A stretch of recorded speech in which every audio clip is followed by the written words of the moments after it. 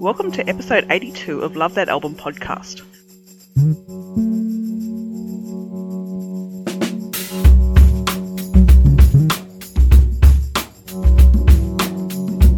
Morris was very surprised and excited to discover that his favourite working band, Los Lobos, were releasing their first studio album in 5 years, Gates of Gold. It contains all the ingredients that makes a Lobos album so special. The great songcraft of Luis Perez, David Hidalgo and Cesar Rosas, excellent musicianship, and just the general joy of a band of friends that have been playing together for over 40 years. Saxophonist and keyboard player for the band, Steve Berlin, joins Morris for his second appearance on the show to discuss the new album, the new Los Lobos biography, and other bands he's produced or recorded with, including the Flesh Eaters and Diamond Rugs.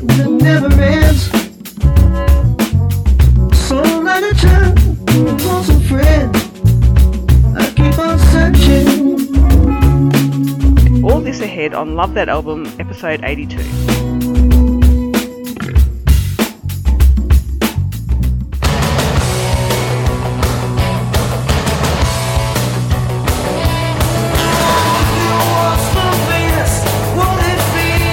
Nobody worries about kids listening to literally thousands of songs about heartbreak, rejection, pain, misery, and loss. Did I listen to pop music because I was miserable? Or was I miserable because I listened to pop music? Well, music is my life, man. What do you want me to do?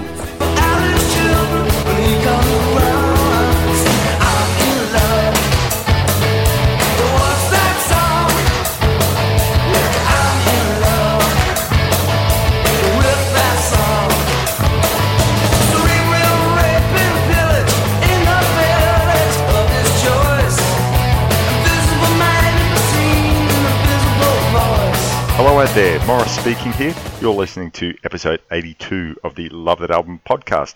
Thank you very much for joining me. What was going to be episode 82 of the podcast has now been moved back to episode 83. Now, you don't know what that is yet. I'll tell you that at the end of the show, so it's no big deal. No one's disappointed. But episode 82 is very, very special for me because it has a return interview with Steve Berlin of Los Lobos. He's the saxophone player and keyboard player, and I think he's played little bits of percussion here and there across the albums. Now, I only found out about a week and a half ago from the time of this recording that Los Lobos, in fact, had a new album out called Gates of Gold, completely new. And so I've only had a chance to live with it for a few days, but I've given it quite a few listens and thought of some questions for Steve, not just around Los Lobos, but a bunch of other topics that will hopefully be of interest to you. So very, very excited that this interview was able to be put together so quickly. I sent him an email and he said, yep, why not? Why not? So I'm very, very gratified that he chose to come back onto the program. It possibly meant that I didn't ask any stupid questions the last time he came on the show. If you're interested in hearing that, it's episode, I can't remember the number, but it featured Michael Persch and myself discussing the Los Lobos album Kiko, and we included that interview that I did back at the time with Steve Berlin. So if you're ready to go, then let's carry on with the show. I'll join you again at the end of the program to tell you what will be on for episode 83 of the podcast. In the meantime, listen to Mr. Steve Berlin. We hope you're enjoying the show. You can get previous episodes at either lovethatalbum.podbean.com or lovethatalbum.blogspot.com, or search for Love That Album in the iTunes store. If you want to get in contact, please email Morris at rrrkitchen@yahoo.com.au. Join the Facebook group at facebook.com/groups/lovethatalbum and start a music-related discussion.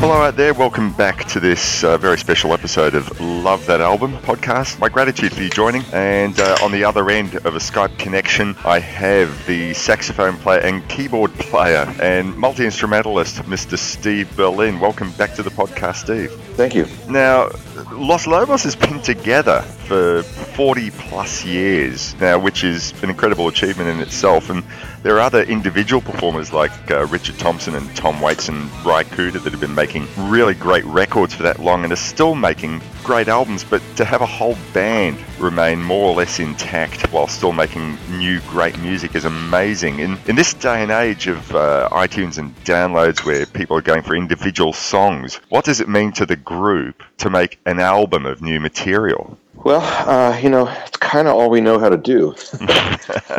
I'm afraid to say, I wouldn't necessarily characterize us as dinosaurs, but at the same time, it's not like we haven't made a whole lot of concessions to modernity. Very few that I could think of, as a matter of fact. So, we sort of, not really a whole lot has changed in those 40 plus years. Still make most of our living on the road, and every few years we'll go make a record and hope for the best and go back on the road. So beats working. But it seems you guys are on the road so much. It seems to be absolutely the epitome of what working is all about.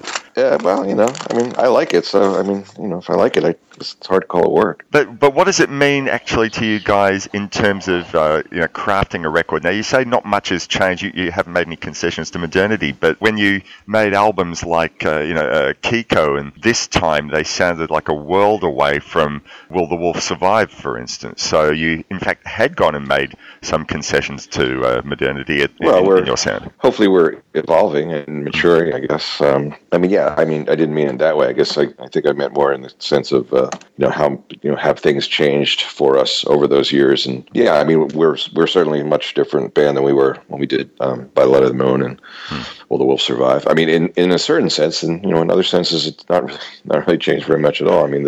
The process is still pretty much the same, and the people making the music is still the same. And we're still we haven't. We're making records on computers now, but everybody else is too. So yes, it's I don't know. It's some things have changed, but I would say for the most part we still are Luddites, I guess, in a certain sense. We're happy where we are, and so far so good, I guess. Voy por el mar, vengo en mi lanchita a buscar mi amor. Traigo Poza Rica.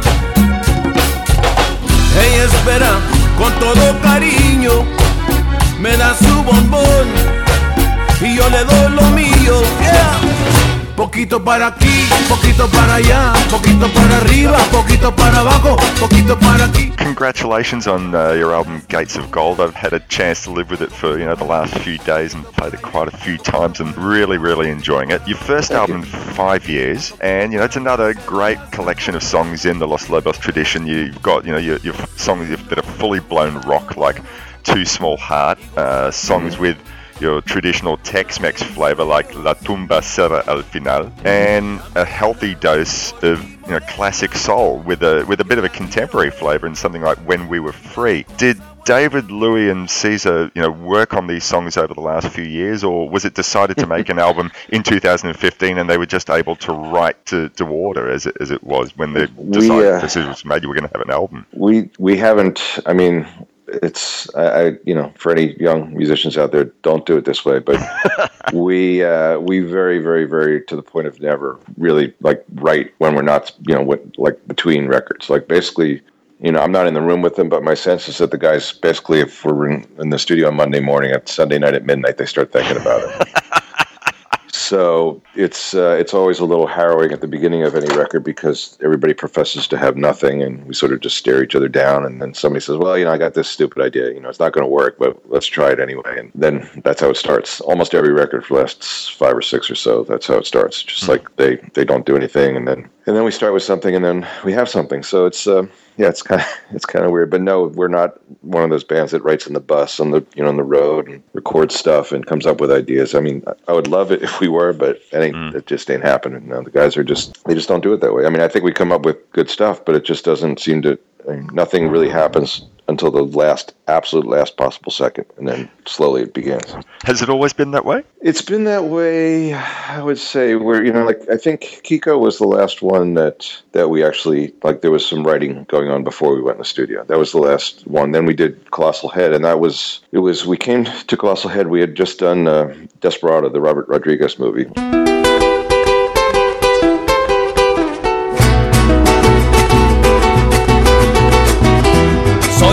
hombre muy honrado que me gusta lo mejor. A mujeres no me falta ni el dinero ni el amor. Jineteando en mi caballo por la sierra yo me voy. Las estrellas y la luna ellas me dicen dónde voy. Ay, ay, ay, ay, ay, ay, mi amor. Ay, mi morena de mi corazón. And he is a voracious consumer of music when he makes movies, not just in the, like he likes to have like things in his headphones while he's shooting. He actually shoots his own movies. So we had to give him like, oh God, I don't know, probably 3 hours of music or something like that. I mean, it was just like a ridiculous amount of music. So when we started Colossal Head, we had literally nothing. I mean, we had used every single thing, went into Desperado, and I guess for better or worse, that record came out pretty good. So ever since then, we employ the same formula of showing up with absolutely nothing and then, coming up with it in the moment. And again, I cannot stress to you young would-be music makers out there, do not do it this way. It is not fun for anybody. Nobody enjoys this process. Let me ask you in terms of collaboration then. So if you are working out these songs as you go, do the guys, David and Louis and Caesar, do they say, Steve, we want you to play something this way, or do you just jam it into place? Yeah, we just kind of figure it out. I mean, there will be, there is a shred of, on this one, I think Made to Break Your Heart actually was, Dave had that riff and the chord sequence, so there was something. And so we just kind of, piece it together, try and come up with something. Was it that I heard making sound moving around in the night? In the second dream I had, you were gone, disappeared out of sight. I didn't know what to say to you.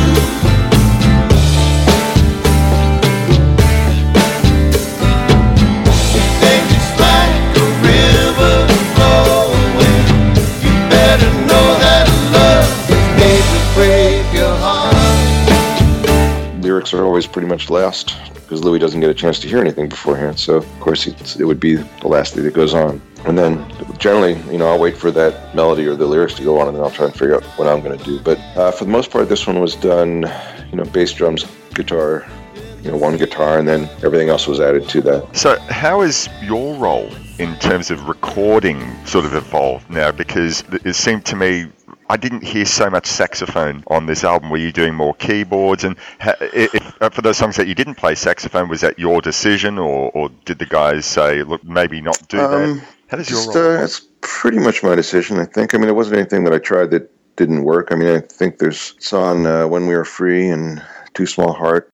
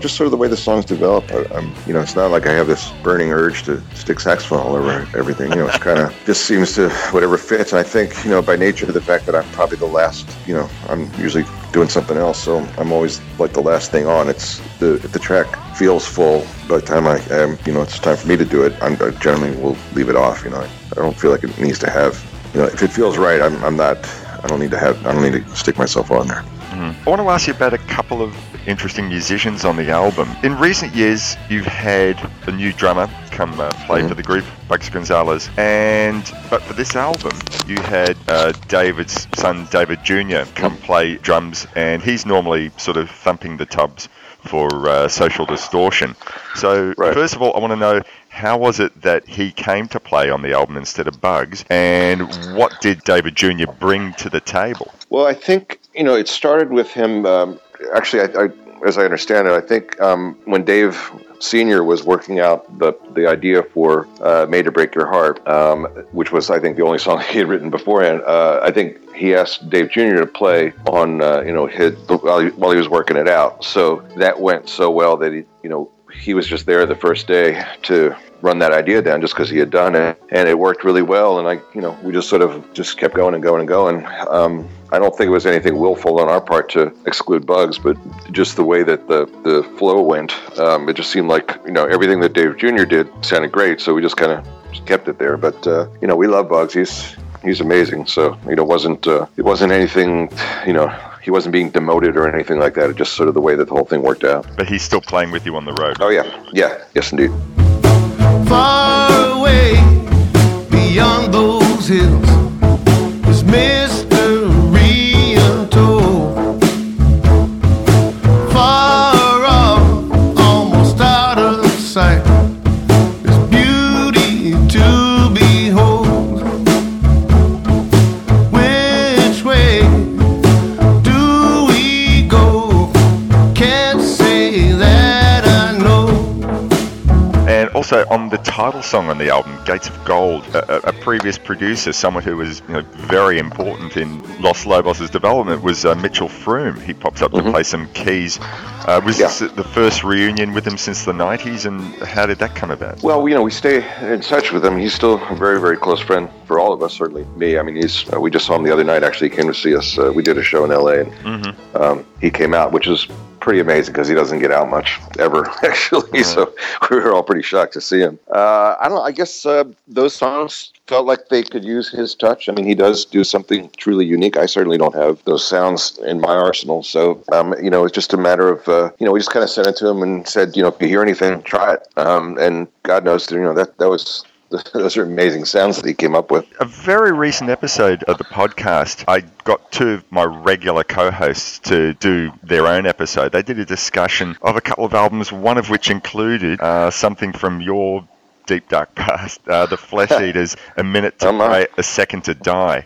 And, it featured you and members of X and the Blasters. I mean, Los Angeles rock and punk royalty were all part of this band. An incredible lineup. And this is an album that sounds very, very different to eventually, what you guys would be doing in X and the Blasters, and eventually, yourself in Los Lobos. A very Nuggets-flavored type of album. Now, on behalf of a few people who listen to the podcast who I know are huge fans of that album, I wanted to ask, what were your recollections of that band and doing that album?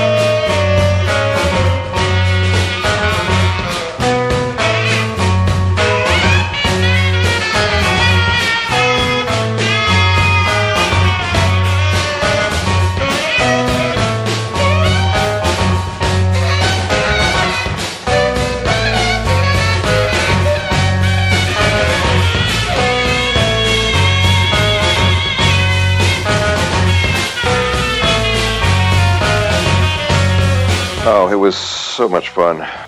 That was a unique time. That was, Lobos was really kind of just getting rolling. Those guys were, in many respects, my heroes. Dave and John Doe, and it was sort of like, Chris was and remains a very, very tortured soul. In every respect that could be, as you can hear from his music. And,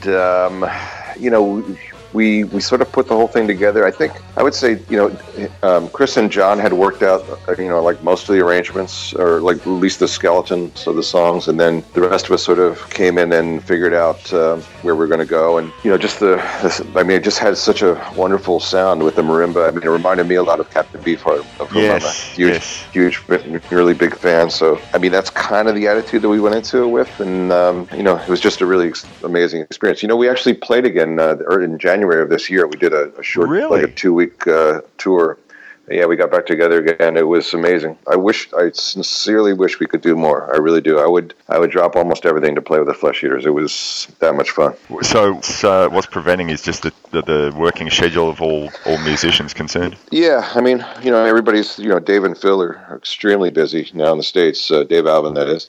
Yeah, and X is playing all the time. And, honestly, Chris, I don't think Chris is not, he's a unique individual. I don't know if he'd like it as much as the rest of us would.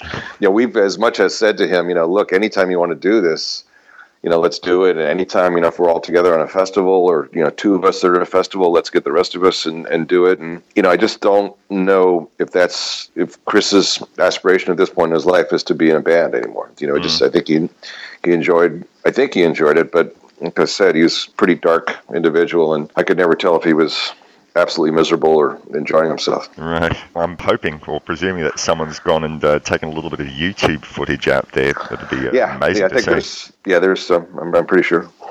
Another band I want to ask you about is one of your side projects, just sort of like, looking up a couple of things, and I discovered that there's a band out there called Diamond Rugs that you're a member of, which features, there was a band called Deer Tick, which I hadn't heard of. So the music there is a long way from Los Lobos, but can you give us a little bit of information about that? It's got that very raw rock and roll flavor, not quite like the Flesh Eaters, but it still has that sense of rawness. So tell us a little bit about that and your involvement there. I want the kind of credit I decided to forget. The tellers, they all know my name. I want the kind of car where my stereo is better. The damn thing's not falling apart. I want the kind of hand I can look at and admire, not a goofy little ball of flesh. No, that's a long way from the Flesh Eaters. Well, it started with, there was a record, I guess about 5 or 6 years ago now. There's a band called Middle Brother, that I just absolutely loved. It remains one of my favorite records of the last decade or so. And that record was John McCauley, who was the lead singer in Deer Tick, and the singer from Dawes, and the singer from the band called Delta 88. And that record just floored me in a way that very few records have, because it just sounded like everybody in the band was having so much fun, and just like the sonics of the record were so amazing. I just couldn't imagine how you made a record like that in the 2000s. It's sort of like it literally sounded like something like the Faces, or like a record from the 60s, where they're having a party and somebody turns a recording machine on and it goes like that. So fast forward a couple of years, and we're playing, Los Lobos is playing in Providence, Rhode Island, and we often sign CDs and stuff after the show, and so we're in the line, I'm signing CDs, and this guy comes up to me and goes, "Hey, you're Steve Berlin, right?" I said, "Yeah." And he goes, "You and me, we're going to make a record together." I said, "Yeah, you bet, buddy." He goes, "No, we're going to make a record together, man. I'm John McCauley." I went, "What?" I said, "Yeah, I'm John McCauley." I said, "John McCauley from Deer Tick and Middle Brother?" He said, "Yeah." He was tripping his stuff off on mushrooms that night. And I said, "Well, I guess we are going to make a record." And about 3 weeks later, we were in the studio making a record. So had he heard or read somewhere that you'd gone and quoted that was an album that you'd really dug? No, he just sort of, he has a very Zen-like way about him. He just kind of picked everybody in nobody in Diamond Rugs had met each other except for John. Yep. John knew everybody else and thought it would be fun to put that band together. But none of us knew each other. I wasn't aware. I was kind of a fan of the Black Lips. That was Ian St. Pay's band, and I had certainly never heard of Dead Confederate. And I knew Deer Tick, a little bit. But, he just sort of that's how he put Middle Brother together. He was just like, hey, it'd be fun to make a record with these two guys. And John's like that. He just has this amazing way about him, and lo and behold, we did 2 records. They've been incredibly fun to make. I found out the secret sauce that made the Middle Brother record sound great is that we recorded it, and both Diamond Rugs records are done on 8-track 1-inch tape. So what that means for you non-technical folks out there, you have to play it live. Effectively, you have 8 tracks, and unlike computer recording, which is literally unlimited tracks, you sort of have to do everything either live or, in our case, we would do, say, a track with backgrounds and saxophones and hand claps and Celeste all at once, because once you get a bass and two or three tracks of drums and 2 guitars, there's only 2 or 3 tracks left. So it sort of creates this wonderful bonding experience where you basically have to play live and really represent yourself because you don't want to let your buddies down. You don't want to be the asshole that screws up the track. So it really is fun. I wish I could record like that more often, but it's not for everybody. It's not for every band. Certainly Lobos, I don't think could really do that. I mean, we sort of need the room to mess around with. But it was an amazing experience. We toured a little bit this year, and hopefully there'll be another one. I'd love being part of it. I wanted to ask you about one more collaborative project, or rather where I think you worked as a session musician, and this is certainly on behalf of a bunch of the listeners who I know are huge fans of Neko Case, and in particular her album The Worse Things Get, The Harder I Fight, etc., etc., etc. Yeah. You played sax and flute on some of the songs on that album. Yeah. So the question is, what was she like to work for? Did she tell you what she wanted, or were you free to provide your own ideas? I pass the light that the young people make, hide joyfully. It's wasted. I feel the weight of the needles repeat inside. Sang my weight in metric trash, trip the light in Saturn's embrace. And you give up with some local girl while our lights blot out a face. All of you lie about someday. No, she was very open. I love working with her. She's amazing. We're going to see her tomorrow, actually. We're playing at a festival in San Francisco tomorrow that she's at. Nice. But no, she's, as far as her stuff, she's very meticulous about, her parts and her vocals, and the background vocals are extremely, they, as you could tell, she spends a lot of time. Oh yeah, getting those exactly as she wants. But the other people, like everybody else in the room, at least the sessions I've been on, she's very open to anything, any experiment you want to try, any idea, and any arrangement idea. She's fabulous that way. I read yesterday that there's a journalist by the name of Chris Morris who's written a biography on the band called Los Lobos Dream in Blue. Is the band happy with the book, or is it an analysis of the music, or is it Tales of Throwing TV sets out of hotel windows, or what? Yeah, I wish. No, it's we're very happy with the book. It's he was authorized. I mean, we had exerted no editorial control, but I've known Chris forever. I mean, one of the odder things of the book is that he and I went to see the first time I ever saw Los Lobos. He and I were together. He was my date, I guess you could say. So we go back that far. He's been a friend of mine forever. And I think he really captured what we're about. I mean, I think, I have no qualm with anything he wrote. I don't think any of us do. Pretty much told it the way it is. And those of you who are interested in, how the band came to be. I mean, I learned stuff I didn't know. I mean, the era before I joined the band, I sort of showed up in the early 80s. There was a history that I thought I knew stuff about, but he found there was another member of Los Lobos before I joined, a guy named Frank Gonzalez. Wow. And Chris tracked him down and interviewed him. We'd kind of lost contact with him. I don't think anybody in the band had spoken to him in 40 plus years. And Chris found him and talked to him, and it was very, very poignant. It was kind of bittersweet. I mean, he left the band because he had a lot of personal demons, but he's better now and working, and he's alive, which kind of surprised all of us. Yeah. And doing well. So it was that was interesting, but I think he did a fabulous job. It's a really good read. I really enjoyed reading it. I'm looking forward to tracking down a copy in the next couple of weeks. Yeah, I think it's, as I understand, I believe there's Kindle versions around, so I think you could probably find it soon if you wanted to. I don't know. I'm sort of a Luddite in that way, like you. So Steve, I want a real book. All right. Well, good on you then. Yeah, thanks. I highly recommend that. But he did a great job. It's a really good book. I know that you're not the songwriter, but I sort of wanted to see if I could get your perspective on a couple of the tunes on the album. Sure. Songs on previous albums have often focused on the Mexican-American experience or the immigrant experience. Songs like, Is This All There Is? Will the Wolf Survive? Good Morning Aztlán. This time around, we have the title song, Gates of Gold, and as it speaks about, the hopes of really any immigrant to any new country. Does Louis use his parents' experiences for his songwriting, or was he a very good investigative historian?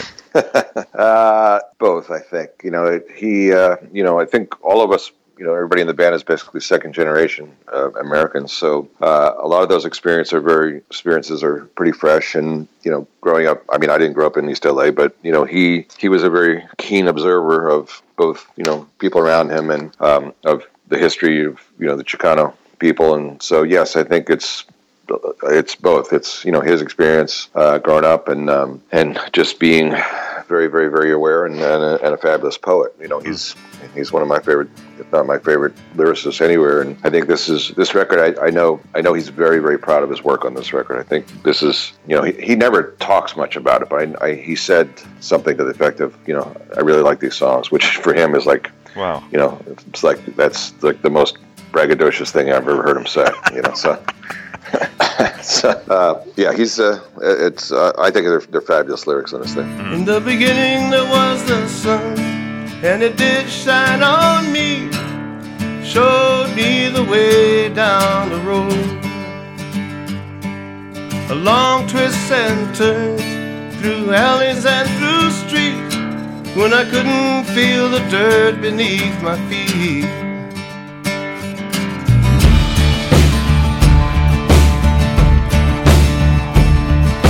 Then came the wind, and it did blow dust on me, made it hard for my eyes. Well, another really great lyrical song that almost seems once again like a metaphor for the immigrant experience is "Song of the Sun," and the sun's initial warmth being the promise of a good new life, but as one moves into summer, or the reality of trying to adjust to anything, immigration, transition from school into working life, whatever, it beats down on you really hard. And the music seems to evoke a very strong feel for the lyrical subject matter. So you've already gone and professed your admiration, and Louis already, you've mentioned how he's very proud of these lyrics. Has he ever sort of gone and written any literature, like anything that's been outside of poetry or song lyrics? Has he thought about writing? Yeah, I think he's. They're actually. I believe right now he's actually compiling a book of his writings, both lyrics and poetry and stuff like that. So I think that is forthcoming, although I don't know when, where, or how. But yeah, I think it's time. I mean, certainly 20 whatever records that we've done, there's enough there to I think it would make for a pretty fabulous book myself. He seems to strike that really great balance between not being overly flowery or not being overly despondent. It's just he seems to really strike that great blend. Yeah, he's really good. Coming back to your own work, what have been your favorite non-Lobos projects as either a performer or a producer? Wow, that because I know you've done a lot. Yeah. I have done a lot. Well, I'm actually working on the second record of a band called Making Movies right now, literally like today. And their first record is one that was really, I think I'm really happy with the way that came out, and I think they're an amazing, incredible band. Golly, it's there's a lot to pick from. Well, let me ask you this: what draws you artistically to a specific project as a producer? It just has to have some spark. I'll get a demo, or somebody will send me an idea or something like that, and if I hear something that resonates with me, I'm generally, I'm on, I'm in. It doesn't really take much, aside from a really good original idea or a solid concept to get me intrigued, which is not to say I take everything I get offered, but I've been blessed to work with some extraordinarily brilliant people, and hopefully continue to do so. Have you ever had any production jobs where it turned out to be not quite what you expected, or oh God, yes. Oh God. You can't. No, that happens sometimes, not all the time. You just, I take those as learning experiences. I try to look for the signs for things like that. Like something seems a little hinky going in. I know what to look for, and hopefully to protect myself so it doesn't happen again. But sometimes stuff just happens. Every project starts with the best intentions and a great attitude, and something or somebody goes sideways, and all of a sudden you're in the ditch. So, Gates of Gold is listed as produced by Los Lobos, but was that more predominantly yourself who was the producer, or really was it a very collaborative effort on the production side? They're very collaborative efforts these days. I mean, it's nobody I certainly can't tell David or anybody what to do or how to do it at this point. So, my role. I mean, I do. I mean, I found the studio, and I mean, I do sort of like the infrastructure work that I would do on any project. But artistically, I think it's definitely a collaborative effort.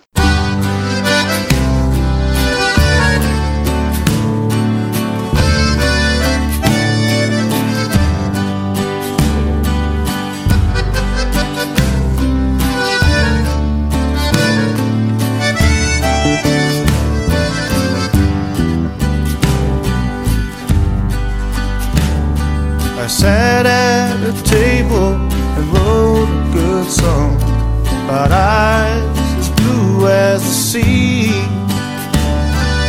Drank down a whiskey and let out a sigh and thought of how things used to be. Is there a likelihood of anything more from Lost Super 7? Well, I would love to do that. Unfortunately, we're embroiled in a bit of a lawsuit in the States. The executive producer, who hasn't really done much with the trademark, is very litigious. So anytime we try to do something with that name, he shows up or has somebody show up and threaten to sue us. So we're trying to negotiate a way that could happen, and so he will stop doing that. But until it's sort of like lawyer. It's in lawyer world right now. Like he has a lawyer. I had to have a lawyer. Yeah, it's kind of gross. And they're fighting it out. So hopefully there will be a moment that we could do stuff. But I did produce a record last year with Max Baca, and who played bass and bajo sexto on the first Super 7 record, which for all intents and purposes is a Super 7 record. It's everybody that was involved. Joe Ely's on there. Actually got Alejandro Escobedo is on there. And so it's functionally a Super 7 record, but it's the name of the band is Los Tex Maniacs. Oh, wow. So it's got almost name. Everybody. Yeah, so almost everybody involved is on that thing. But hopefully there'll be a real Super 7 with, the David and Caesar and everybody back together again. I know we'd love to. Everybody would love to. It's just we got to get around this knucklehead that's pretending that it's an important, like he's going to do anything with it without us. That's the funny part. Like somehow or another he's going to make another Super 7 record that has none of the guys that played on any of the other ones before. So We'll see what happens. And I guess finally, what do the next few months hold for Los Lobos? Besides regular touring, are there any special shows or any all acoustic or Mexican material? We are. Interestingly enough, we are going to, starting in January, actually, we're going to be doing a tour with ballet, a folkloric ballet from Mexico. Wow. So we're going to be doing the acoustic stuff. It'll be interesting. I can't tell you exactly how it's going to work because I don't think we've actually worked it out yet. But it will be very interesting, I'm sure. And that'll go all around the States. I'm not aware right now of any plans to tour Australia, although I would certainly love to. We always have a great time whenever we're there. Oh man, you're talking about like with the ballet. Well, I doubt that's going to happen. I mean, just us, just Lobos. I think the traveling, just traveling with 6 guys is hard enough, much less whatever that's going to be, like 30 or 40 people. Yep. But that'll be the next sort of regular Los Lobos thing. Not aside from a regular Los Lobos show that we're doing. Yes. Oh, that's very exciting. I mean, I know you said that the details are still to be ironed out, but as a broad concept for you to be playing behind the ballet, would it be specially designed, newly written material or classic material? Yeah, I think, as I understand it, they're going to adapt the Pistola record. Oh, wow. And some of the stuff from the very first record, Just Another Band, the long ago first record, and they're going to choreograph to that, and then I believe we're going to be doing some stuff on our own, like we'll play a half an hour show without them, and then like the last hour of the show will be them dancing to us playing. Oh, that sounds very, very exciting. Hopefully there'll be some video footage that'll I'm sure. Yeah, I'm sure we will do. Yeah, we won't let that moment pass without capturing it somehow. Brilliant. All right, look, Steve, thank you so much. This is very short notice for you, and I'm immensely grateful. Always happy to have the opportunity. This is, I think, our third chat over the years. Once we had it on the podcast, and once many thousands of years ago when I was doing local radio. So always grateful for your time and to be able to speak to you. Thanks so much. Thank you very much, man. It's always a pleasure. Give my best to the rest of the band. Cheers. I will do. It was all we wanted.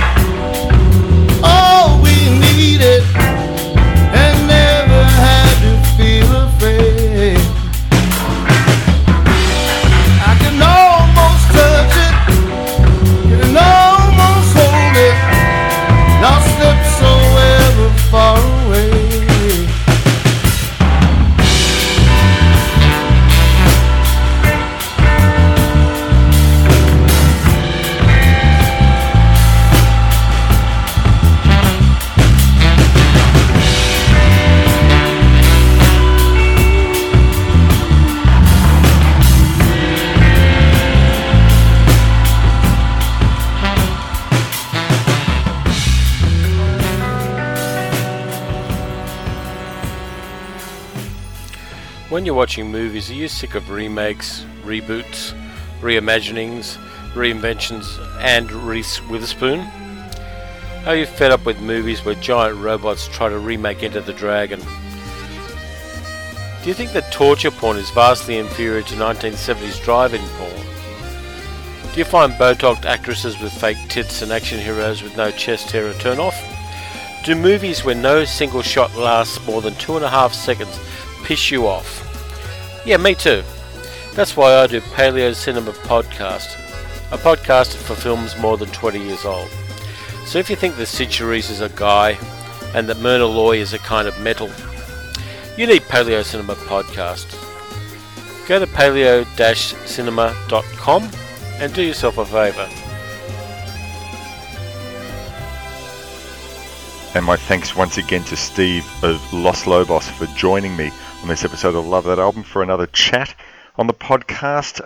The interview came about very, very quickly. I sent him an email. 5 minutes later, he responded and said yes, he was happy to be a part of the show.